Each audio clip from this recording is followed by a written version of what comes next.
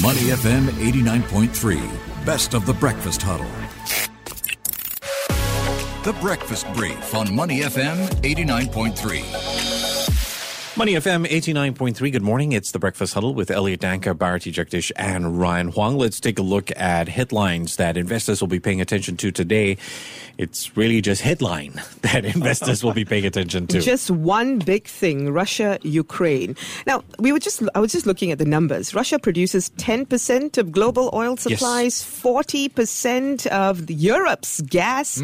This is going to be major. And I understand markets are still trying to adjust to all of this. There is just so much to digest and to adjust to. So here's a bit of a wrap-up of what's going on there. Of course, markets will be watching very closely what's going on because of all those reasons and because of the additional sanctions over the weekend, where you've got a couple of things happening, including the SWIFT system. That has been focused for quite some time. Finally, the US and its allies have decided to block off some of the Russian banks from using the SWIFT system. So that's going to have financial implications, not just for Russia, but also for any trading partners with Russia. So that's going to be playing out this week.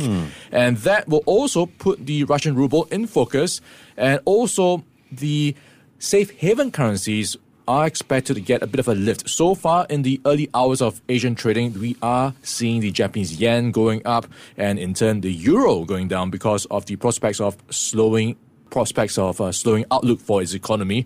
And looking at the other international moves over the weekend, we've got the EU approving more aid to the Ukraine side in terms of lethal weapons, 450 million euros worth, and it's also weighing sanctions on some of Russia's wealthiest tycoons. So that's something that's being stepped up on that front.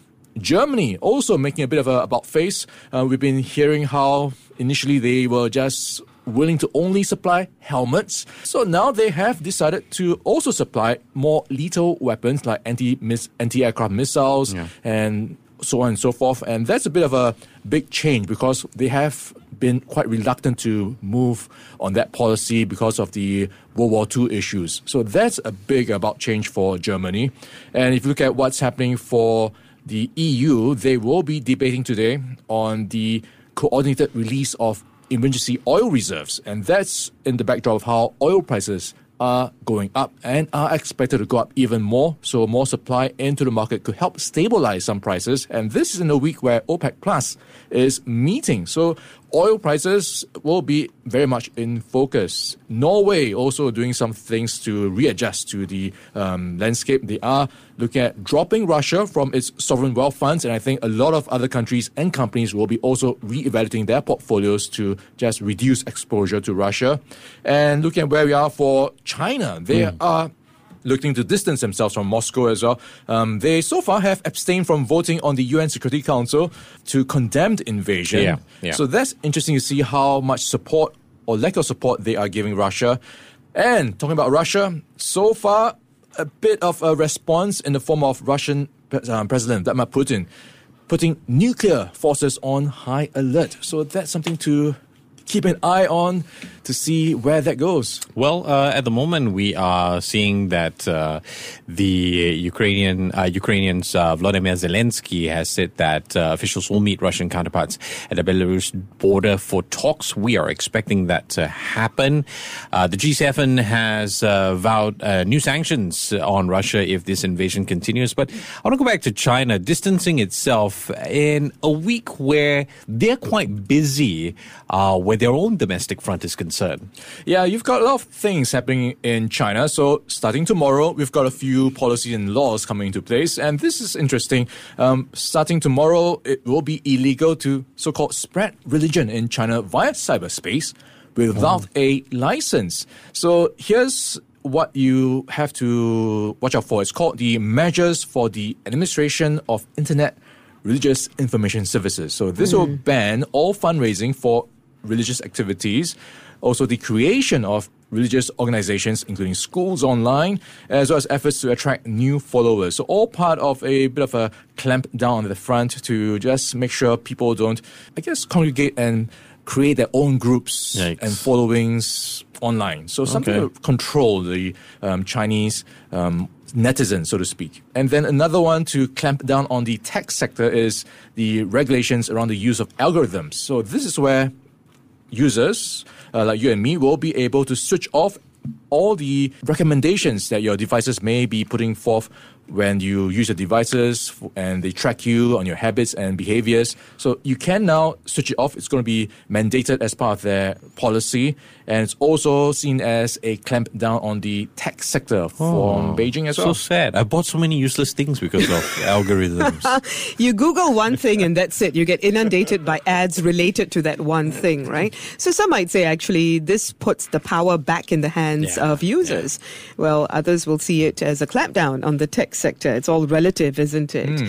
I understand there is data as well that you're looking towards analyzing and dissecting from China. Yeah, let's zoom in on China's data. So tomorrow we'll be looking out for some PMI data around the manufacturing and non-manufacturing. And this is where we've been seeing those PMI numbers just lingering around the 50 level. And there is some risk of it going below 50, which will then be contraction territory. We've seen some warning signs of that because in the past few months we've had the Lunar New Year break, and of course activity goes down during that stretch, and also the reduction in activities off the back of what's happening in the property sector and also the wider global economy. So that could finally see some pressure on the PMI numbers to go down even further. And talking about China, later this week on Friday, we will be getting the Liang Hui, or 2 sessions starting. So this is where you've got a major conference just putting together nearly 5,000 lawmakers, academics, and business people across the country. So this is where it's being set up to discuss many things